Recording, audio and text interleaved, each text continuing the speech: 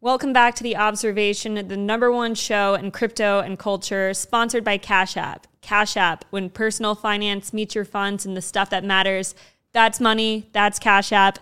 And today, our show is Observations, and Maddie, MJ, Modern Chaos is out. So it's Strobes on the couch. And we're starting off the show talking about that Philadelphia is on fire. The Fightins are doing good. And I want to talk about this because last night the Phillies shut out the Astros 7-0, and it was honestly an amazing game. Records were broken.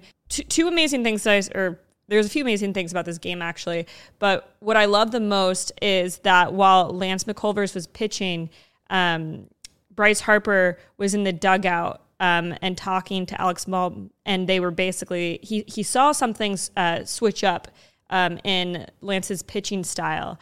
And then Alex went out and hit one out of the park. It was amazing. It was electric. I mean, there's only 2 more games left.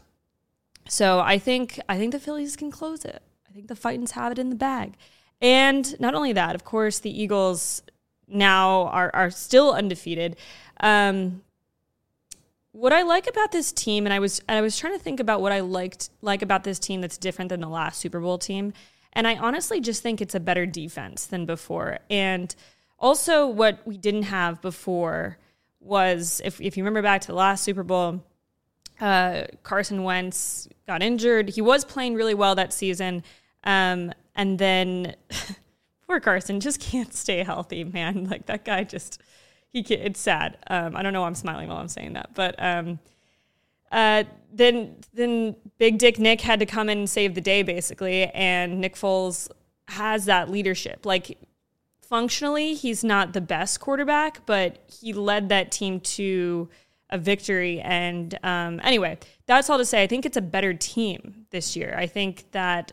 we have some amazing corners. I think Jalen Hurts is like a really good leader in the locker room, and that changes how everyone plays together. So I'm excited about Philly sports in general right now. And so the Phillies play tonight at 8:03. I'll probably be at your local bar watching the game. And I think the Eagles play a Thursday game this week. So that's your Philly sports update. You know, the Observation's just become like a full-blown sports show now that Philly's playing well. Okay. All the women probably hated that unless you're into Philly sports. So we'll go to something that's a little bit more near and dear to my heart that hurt me recently, which was this carriage house. And if you know what a carriage house is in New York City, it's basically mostly in the West Village. I don't know. Fact check me on that. Where there's these old homes that are probably around 200-ish years old, where they used to store horses in, and so it's like a carriage house, and they still exist and they've been renovated, but they rarely come on the market in New York City, and when you do, you really have to snatch one up. So when I was on my way to Amsterdam, I was applying for this carriage house in the West Village, and it was perfect. Let me tell you, this baby had a fireplace in the bedroom. It had a skylight. It was 2 stories. I thought I had found my dream home. And if you've ever found like your dream apartment, your dream home, it is the best feeling. You imagine your life there, everything that's going to happen, all these things. I put in an offer. I got to the final round. I was not selected because it got into a bidding war. And if you know New York City real estate, it's crazy out here. It's crazy in the streets. You honestly have to bid way over what the place was. I had my limit. I knew what it was. I was not going to go over. And yeah, someone else now has that carriage house. So why am I telling this story? Number one, because New York City housing is awful. And I just hate it. But it made me think, okay, we're getting into winter. I want to redo my room and my living space because I feel like I just moved into my current spot and I just left everything unpacked for months and just didn't do anything about it because I was launching this podcast and I was just busy and I kind of put my living space last. That being said, I decided I just wanted to throw away everything in my apartment basically over the past like week or so. And so I pretty much got rid of everything. And I think this is a really good practice. And the reason why I'm talking about minimalism and this idea is because I think that if you listen to this podcast, that you should try this out in your own life in some format. It is so cool to get rid of all the things that you own. Hear me out. Like that mattress meme where it's like the guy with the mattress on the floor. Do you know what I'm talking about, Josh? There's like a dude with a mattress, no headboard and nothing. That's actually peak success, in my opinion, because nothing owns you, or you don't own anything, so nothing owns you. And I think that's pretty cool. Like you're just kind of a free person. And through this exercise of getting rid of all my shit, I realized, number one, I didn't want most of it. And I got like addicted to throwing things out. And then number two, once you get rid of more stuff, you have more room to play with. Like you know what you're playing with in your room. And I feel like that translates to life in terms of your energy and your time. Once you just cut stuff, it almost all opens up and then things start to fit in different ways. Or you can move something to another part of the room that you never thought could be there. I just think this is important. I think it's important with relationships, energy, time, your room. And anyway, this is just my take on minimalism. But then this is where there's a little curveball here. I ordered a mirror because I wanted to put 2 new things in. And I don't know, and maybe people in the comments can answer this for me. I've read books on feng shui growing up because my mom randomly had them in our house growing up. And I ordered this mirror, and when it got to my room, I didn't feel right. It creeped me out. I unboxed the mirror, and I put it up, and it felt like a portal, like almost demonic. It was a new mirror, but it felt weird facing the bed. And I know this is a big no-no because I YouTubed it and basically found out that you should not have a bed facing the mirror, which seems pretty like intuitive that you wouldn't want a mirror facing your bed because it's just too much yang energy, they say. But I don't know what to say about it besides that it just freaked me out. And that your mirror should be away from your bed entirely if you do choose to have it in the room. There's also a take that you should just have no mirrors in your room and it's not feng shui at all. I want people to like let me know. I might get rid of the mirror entirely as well, just because it's throwing off the vibes and I don't know what's going on. So if you're a feng shui expert in the comments, let me know because I don't know about this mirror in my room and it's freaking me out. Okay, I feel like I got that off my chest. I'm also having a birthday very, very soon. So I need to figure out what I'm doing for the observation for my birthday. But another sort of observation realization that I had was this is a milestone birthday for me. So I wanted to go to Paris or do something bougie. And I think birthdays are so hard. And I usually hate birthdays because I just feel like everyone pisses me off or like disappoints me in some way, or like someone doesn't show up to your birthday or someone doesn't wish you a happy birthday. And okay, growing up as a twin, I just want to say this is some fucked up shit. But as a twin, I was like in the Facebook era when people used to write on your wall happy birthday, and remember that was like such a feeling, like when people would write on your wall or your timeline of like happy birthday, and you'd get like 500 people that wrote that. I used to count it every year, by the way. I was such a freak. And like there would be people that would wish my twin brother, born 6 minutes after me, a happy birthday, but not me. Almost out of spite. People that don't like you or like liked your brother. And they would do that to him too. So messed up. Why do you do that to twins? It's not cool.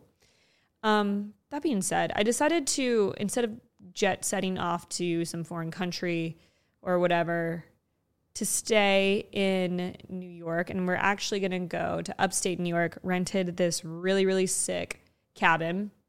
And I'm just, like I've said on Twitter, I'm in my cozy era. I want to be cozy. I'm going to light a fire. It has a hot tub, a sauna, and I'm just going to have really good food, lots of cheese boards. I'm really excited about it. I just booked it last night. So I'm pumped for the planning. And maybe my twin brother will fly out and come. So that would be really fun. And my younger brother, Brian. Shout out to Brian. Just the not twin of the family circle dynamic. He actually looks more like my twin. My younger brother looks more like my twin than my actual twin. Now away from my personal life developments, but into some really serious news that's happening in the crypto world this week. The co-founder of MakerDAO was found dead in Puerto Rico. He's only 29 years old. His name is Nikolai Mushigian. I might have butchered that.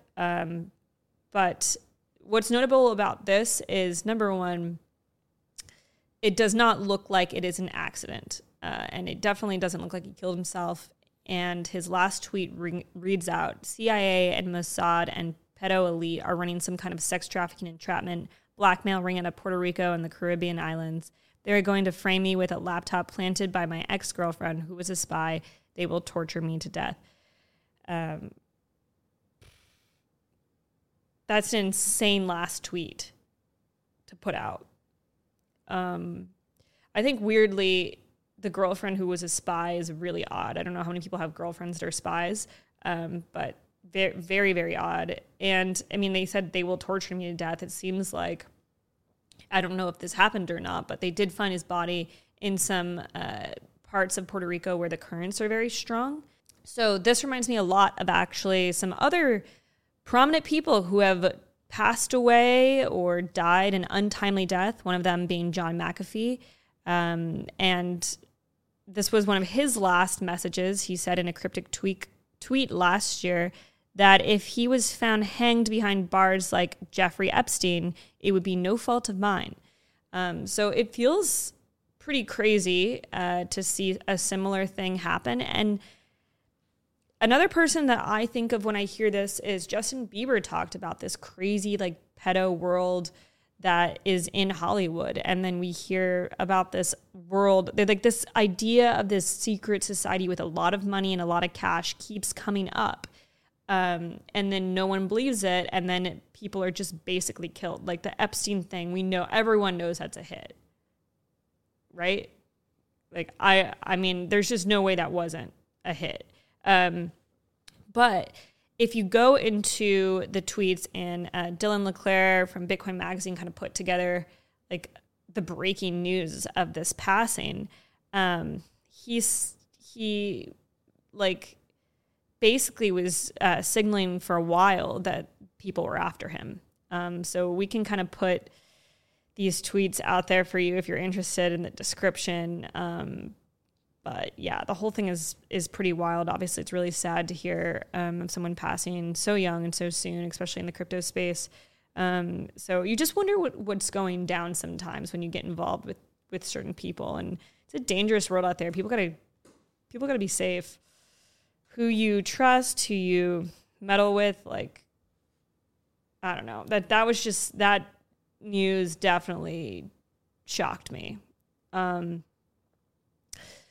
Moving to the Elon Musk Twitter takeover that has basically been playing out all week. Elon obviously is now actually taken over Twitter. He's running the show.